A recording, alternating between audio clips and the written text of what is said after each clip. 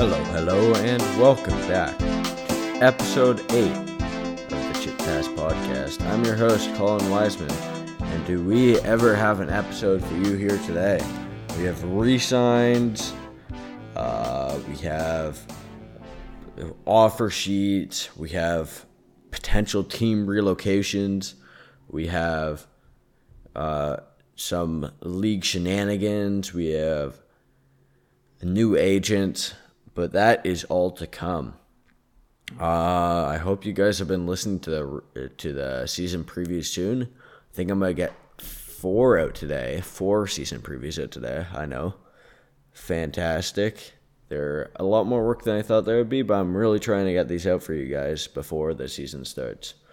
But with all that being said, why don't we get right into this thing and we get right into these re-signs right here. So to start off, we have Valimaki, Dylan Dubé, and Nikita Zadorov resigning in Calgary. Now, Juuso Valimaki, I say he's a pretty good defenseman, in my opinion at least. He's 22 years old, averaged around 15 and a half minutes of ice time this last season, and he just got re-signed for $3.75 million for 1 year. And that might be a bit of an overprice for Juuso Valimaki, but honestly, he's probably going to be a pretty good pair defenseman for this team this year, and especially with the loss of Mark Giordano, it's going to be important for him to take that next step and maybe even be a top 3 defenseman on the team. Last season, 11 points in 49 games, which is not too bad, but he's more known for his two-way transitional game, and as you know, defensemen aren't known to get too many points. But yeah, all that being said about Juuso Valimaki, I do like this signing. Maybe a bit much, but it's only 1 year, so nothing too much to worry about. Next one up here, Dylan Dubé. It's a center, and he's making $2.3 million for the next 3 years. And I mean, this is a decent contract for Dubé. I mean, he's had 13 minutes of ice time this past season, 22 points in 51 games this year. He is like a really young guy. I mean, he's 21 years old, and he's thought to be maybe the next guy of this team, of Calgary, their next producer potentially. But right now he's a good 4th-line producer, and I would say he still needs a pretty big jump to become a 2nd or 1st-line producer, but he's got the potential, and signing this contract, maybe you get him as a bargain deal if he really takes off this season. Last contract here for Calgary for now, Nikita Zadorov. $1.55 million for 2 years. This is a defenseman from Chicago these past few years. Very good defensively, but is a pretty one-dimensional player. I mean, he takes a lot of penalties, which is not too good for the team, but does show that you have someone to stand up for your guys, which I always like. But he could be a good bottom pair defenseman, but he might have to take a slightly bigger role with loss of Giordano. But his defensive prowess should help. It would be nice if he could develop a bit more of an offensive game, but I don't expect that to happen. 26 years old and 8 points in 55 games this year. Moving on from Calgary, we have Travis Sanheim re-signing in Philadelphia. $4.675 million for 2 years, and he's a solid top pairing defenseman. He has that kind of talent, but honestly, looking over that Philadelphia defense, even though he has tons of talent and could be a top pairing defenseman, I don't think he'll be a top pairing defenseman this year. Likely playing top 4, second line on the defense, second defenseman line, whatever you call it. Second defensive pairing, there you go, with alongside either Ryan Ellis or Rasmus Ristolainen. And he does have a good all-around game, especially offensively. So that's why, since he's known more for his offensive prowess, I was thinking maybe put him more alongside Ryan Ellis, so these two guys don't get stuck up in the play. And because that's one thing I have noticed with the Philly defense is that although it looks really good, they don't have those guys who are going to stay home as all these guys rush up. They have all these guys who are going to play offensive, really pressure the puck. But if someone gets by them, it's going to be very tough on the goalie. Luckily, they do have a pretty decent goalie back there, Carter Hart. But going back to Sanheim, I really like this deal for Philly. 15 points in 55 games this year. Could be a difference maker on that Philadelphia defense. And here is some big re-signing news. Evander Svechnikov, Evgeny? Is it Evgeny or... How do I know? Wait, I gotta look up Svechnikov's name here. Andrei Svechnikov. Evgeny is his brother. That's what I was getting mistaken of. His brother is Evgeny. He is Andrei Svechnikov. And Sean Couturier did sign identical deals. Svechnikov signs for, and Couturier both signed for 8 years at the price of $7.75 million. Now, let's talk about both these deals. Andrei Svechnikov, he's very good at creating scoring chances. He struggles on his defense and his finishing skills. And if he works on his finishing, he could be a top 5 goal scorer in the NHL, in my opinion. He just creates so many opportunities in Carolina. And although he doesn't maybe capitalize on all of them, if he could work on just capitalizing on his maybe offensive talent and his offensive scoring creativity, let's call it offensive creativity, then he could really be one of the top scorers in the NHL. I would not be surprised. He had 42 points, 15 goals in 55 games. So you see, he doesn't really put the puck in the net, which you thought maybe at draft you thought he was going to be more of a goal scorer. But it's going to be interesting to see how his career progresses from here, especially as just at 21 years old now on this huge 8-year contract. And then on the other hand, you have Sean Couturier, who is an elite center on both ends of the puck. I mean, very good on both ends of the ice. And he's 20 years old, likely a future captain of the team. 41 points in 45 games on a struggling Philadelphia team this year. That's pretty good. But I know a lot of you guys are going to be asking this. But which of these deals are better? Honestly, short term, for me, I think it's Couturier. No, hands down. I mean, he's really good at both ends of the ice, and I think he's one of the underrated players of this league. He is in the prime of his career right now, and having this kind of contract is really good for a player of his caliber. I mean, if he was maybe 5 years younger, you'd see him getting maybe potentially even $10 million, just how good he is. But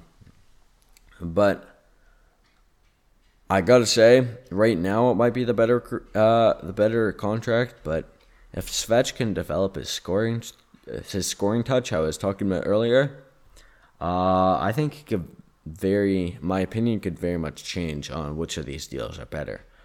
I mean, he could be a top goal scorer, and I mean, you have this other guy who's elite on both ends of the ice. It's just potato. But one thing for sure though is that he will probably be the Svech deal will probably be better for the Hurricanes at the tail end, because Svechnikov will be, I think, 29 and Couturier will be 36. So it'll be Svech will more be in his prime and Couturier will be a bit past his prime. But all in all, I like both these deals for both these teams, and I think they're going to be very effective players this year. And I'll give you a hint here, that's not the last of our news with the Carolina Hurricanes. So we'll get to that in a sec. Just had to take a quick break there. Had to deal with something real quick. But we are back, and we are back to talk about the Arizona Coyotes. Maybe not known as the Arizona Coyotes for long. So the big news here is that Glendale, where the Arizona Coyotes are stationed, has not renewed the contract with the Arizona Coyotes beyond this 2021-2022 season. According to Katie Strang of The Athletic, the decision comes after stalled negotiations, quote unquote, between the city and the team over a lease extension and potential renovations to the arena, but quote unquote multiple notices of unpaid bills by the team to the city also contributed to the parting of ways. And that's interesting because I was reading the Sportsnet article on this just a bit ago, and apparently it was around $1.5 million that had gone unpaid to Glendale City and Arena. So that does leave some big question marks in the air, not only for the city, but also the team and the NHL as a whole. I mean, where could the Arizona Coyotes go? Because they're not coming back to Glendale. And there has been some popular requests. Everyone wants them to go to Quebec City. And as much as I would love to see the Quebec Nordiques back, I don't disagree that they will have very loyal fan base. Likely filling the arena every night, even though they're probably going to suck this next season. But they also don't have the biggest market in Quebec. I mean, it's not a huge market. It's a very loyal market, but it's also taken away from the market of what could potentially be the Montreal Canadiens market. So you could see as the NHL why, although a lot of fans want Quebec, I mean, I personally would love to see the Quebec Nordiques come back.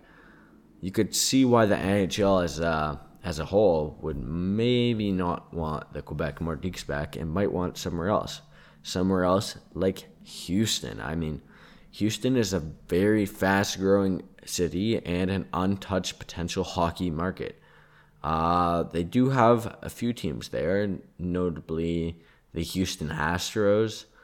And I've been moving NHL team there, kind of in the same area, a bit further away. It would be the second team in Texas, taking advantage of the city and, I mean, also taking advantage of what could be a very untouched hockey market. I mean, Dallas, a lot of people, Texas, fast-growing state, but I mean, a hockey team in Houston, it wouldn't be the most far-fetched idea. And finally, this is the option I personally like most. I'll just say, it might not be the most fun, but I like this one just because of how it is. And that's if they just move to within Arizona and keep the Arizona Coyotes, and they move to either Scottsdale or Phoenix. And I feel like if they move to these greater population centers, I mean, everyone's asking them, oh, go to Scottsdale, oh, go to Phoenix, because it's so far to get to Glendale from these major cities that the Yotes could be a more successful all-around, potentially even money-making team for the NHL. And, I mean, the reason that it was moved to Arizona in the first place was to take advantage of a very fast-growing Phoenix population. And then they decided to place the team about 45 minutes to an hour away from Phoenix. So why would you want to drive 45 minutes away to see a crappy team? So I could see if the Coyotes move back to Phoenix, it could be huge growth in not only revenue and ticket sales, but also viewership on TV, and especially that they're bringing back their Kachina logo, I think, on home ice this season in Sunrise. I mean, I love that logo and that jerseys. One of my favorite logo of all time and jerseys.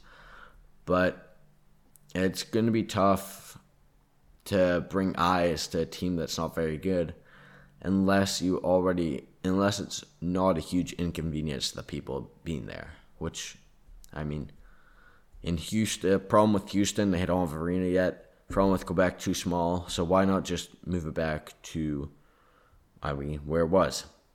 That's about all with the Arizona Coyotes, or so-called Arizona Coyotes for now. And we're going to move on to some more Montreal Canadian Marc Bergevin shenaniganery, as I like to call it. And this is the fact that Jonathan Drouin and, most notably, Carey Price are ready for training camp. I mean, it does. Well, let's first talk about what this means for the Habs in this upcoming season.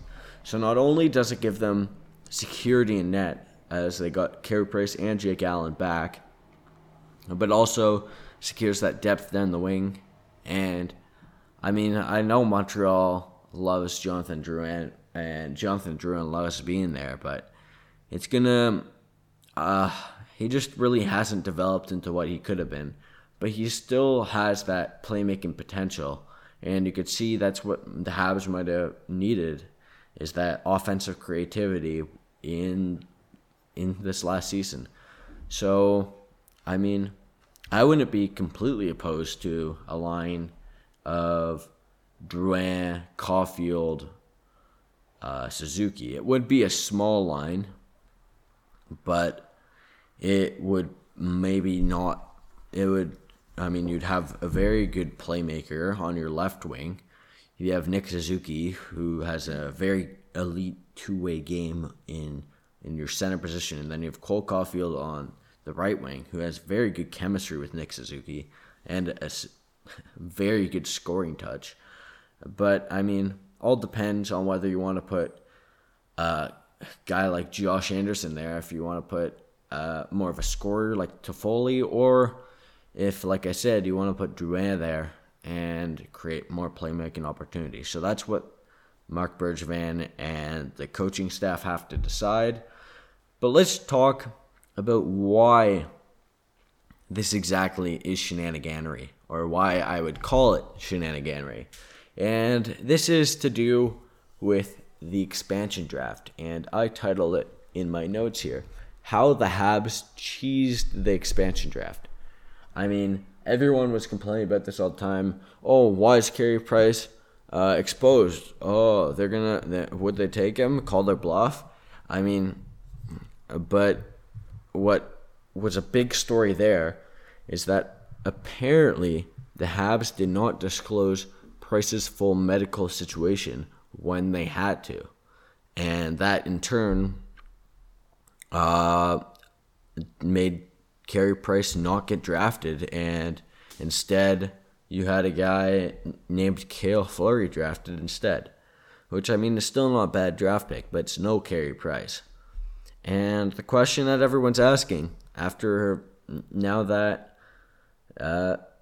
it's all said and done with, should there be repercussions for the Montreal Canadiens? I mean, this has not been the best. Easily, you could say this has not been the best offseason for Marc Bergevin.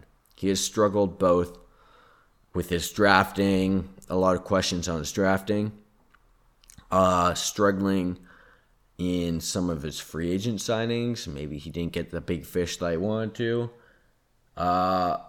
Lost Weber. I mean, now on IR for the foreseeable future, or injury reserve for the foreseeable future. And now he's about to lose could potentially lose his 2018 third overall pick. And, I mean, if there's even repercussions for this expansion draft, should there be, how bad can Marc Bergevin and situation be? And my opinion on these repercussions, not much to it at this point, but I think potentially there actually should be. Even as a fan of the Montreal Canadiens, it's not, let's say, necessarily fair that there probably is a better word for it, but it's not necessarily fair that the Seattle Kraken did not get all the information when they actually had to. So the league should decide this, and it should depend on the information disclosed and what kind of measures they want to take into the enforcement of their quote-unquote, league laws in the future. But yeah, it's going to be interesting to see how that situation plays out. There might not even be a situation here, but just something to talk about. Another thing to talk about before we get to what I think all of you came to this episode for has to do with let's not spoil it, but one Montreal Canadian and a team called the Carolina Hurricanes. So we'll get to that in a sec. But is this the third episode in a row that I am not the third in a row, but I swear this is the third episode I've done 8 episodes so far, right? This is my 8th one, right? It's the third I've talked about this damn Jack Eichel situation. I mean, the hockey world is sitting around saying, when will Jack Eichel be traded? When will Vladimir Tarasenko be traded? We did get some exciting stuff with an offer sheet, but now there's just more onto this Jack Eichel situation because he somehow has not been traded yet or had the surgery. I don't understand. Really don't like the Sabres right now for not respecting their team player, but that is not my decision to make. But the big news here is that Jack Eichel has a new agent, and that Eichel's previous agents were Peter Fish and Peter Donatelli. They were the one who released that big statement on it has not worked, and they've been let go. And now Eichel is being represented by Pat Brisson. And, I was listening to Elliot Friedman and Jeff Merrick's 31 Thoughts podcast, and he described it as potentially not going in with more of the velvet glove rather than the hammer, which he thinks Peter Fish and Peter Donatelli were. And maybe Pat Brisson will have a different approach to this whole Jack Eichel situation with Buffalo. And why has this happened? The negotiations haven't really... they've kind of gotten dirty. They've kind of gotten ugly. They haven't really gone anywhere. And this could mean for Eichel, just a new face coming to the coerce the Sabres and Eichel into a more agreeable situation. Now, I did hear about a few things about Jack Eichel's new agent, and that is that it's also Sean Monahan's agent. So a lot of Calgary fans are excited, especially since in the season preview talking about today, I was talking about that the Calgary Flames have really struggled to find that number one center, especially recently. But a lot of Flames fans are excited about the prospect of Eichel coming to Calgary. And, I could definitely see it as a possibility. But right now, nothing's happening, because that's just how the NHL wants to be. It's just negotiation, stalled negotiation, and then nothing happens. But, speaking of nothing happening, let's get on to something actually happening, something exciting in the NHL, and that is, I know you've seen the title, so I don't know why I'm keeping this from you, but the Jesperi Kotkaniemi offer sheet. And before I get into any of the offer sheet, I just want to get into this entire saga you could call it here. So, on July 1st of 2019, the Habs offer sheeted RFA restricted free agent Sebastian Aho. And they offered him an $8.5 million times 5 years contract, and the Carolina Hurricanes matched. But at the time, people always said, oh, you shouldn't do offer sheets. There's going to be future repercussions for sure. Oh, you better watch out.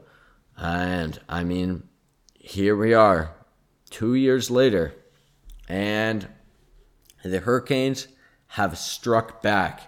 And there has been an offer sheet with former third overall pick Jesperi Kotkaniemi. And the offer sheet is $6.1 million times 1 year.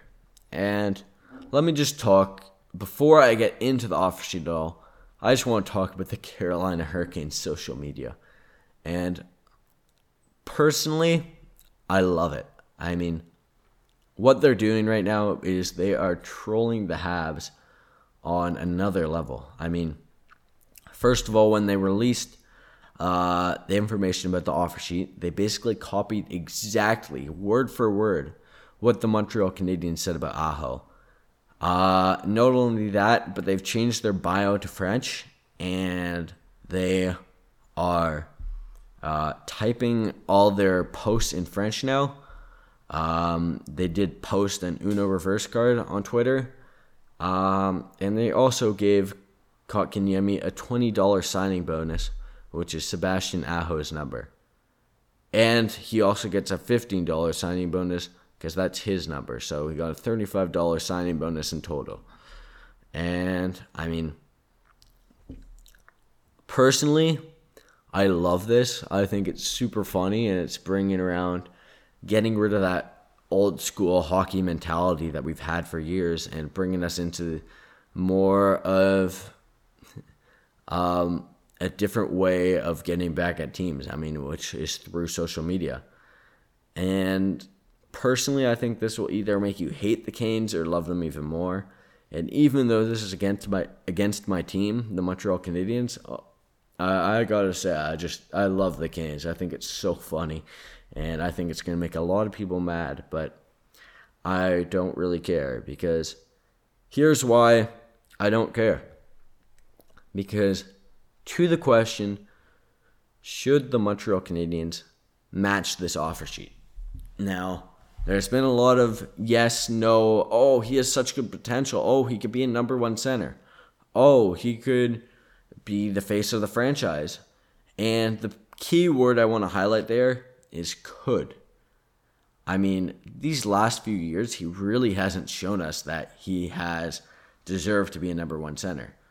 Not only do I believe that Kotkaniemi does not want to stay in Montreal after being, I think, benched 2 games in the playoffs, but, I mean, he really hasn't been too good either. I mean, he's been great in the playoffs, but he has not really been good in the regular season since his rookie season. I mean, even in his rookie season, he was just okay. And people might say, oh, but he was so good in the playoffs. He was so good in the playoffs, though. You can't let go of this guy. But to that I say, look at his shooting percentage in the regular season compared to the playoffs. So an average shooting percentage, I would say, is around 12%. Anything above that, it can range from 12 to 15, depending on what type of player you are. But anything very high above that means that you're getting pretty lucky with your chances, and that's like you're not gonna it's not like you're gonna shoot 4 shots and 1 out of 4 is ever gonna go in. I mean, that's just a wild. Then maybe if that was so, then Ovechkin might have 80 goals every year. So it just shows how ridiculous that could be. So to put in perspective, in the regular season, Jesperi Kotkaniemi had an 8% shooting percentage. In the playoffs, he had a 22% shooting percentage, which means that in the playoffs, a lot of his chances are going in. In the regular season, maybe not much so. So I would say in where he actually is probably around 11% where he should be, but that's still super overinflated numbers for the playoffs. Another reason why I don't think they should get him is that if they let him go, they get an unprotected 1st and 3rd round pick and a good draft in Montreal this year. I mean, the Canes might not even make the playoffs. They lost some major pieces this year. I mean, they lost their young starting goaltender. They lost their number 1 defenseman, potentially a number 1 defenseman in the league. And, I mean, what they're getting right now is they're paying a guy $4 million more than he's worth to basically screw over a team while also getting an asset in return. So if you can I think you let him go just in terms of the draft capital. I mean, a 1st and a 3rd, especially, you can't forget this is a draft in Montreal, so it would mean a lot if the Canadiens did a lot of had a lot of picks in this draft. If they did match, they would also be stuck with a contract $4 million above market value. And also Kotkaniemi in this year, I'm just going through the reasons right now. Kotkaniemi this year, he would have been stuck in a number 2 role, a number 2 center role on the Canadiens. And I don't think he's not ready for a number 2 center role right now. I can say that for the least, but I don't know if he'll ever be. I mean, I don't think he'll be a number 1 center. You already got Nick Suzuki, who you do have to extend next year too. You can't forget about that. And he's going to be asking for, depending on how he plays this year. I mean, he has played really well these last 2 seasons. So he's likely going to ask for more than $6.1 million. So that's where you got to invest that money. And, I mean, he's also, if they take this offer, he's an unrestricted free agent if they can't sign him next year.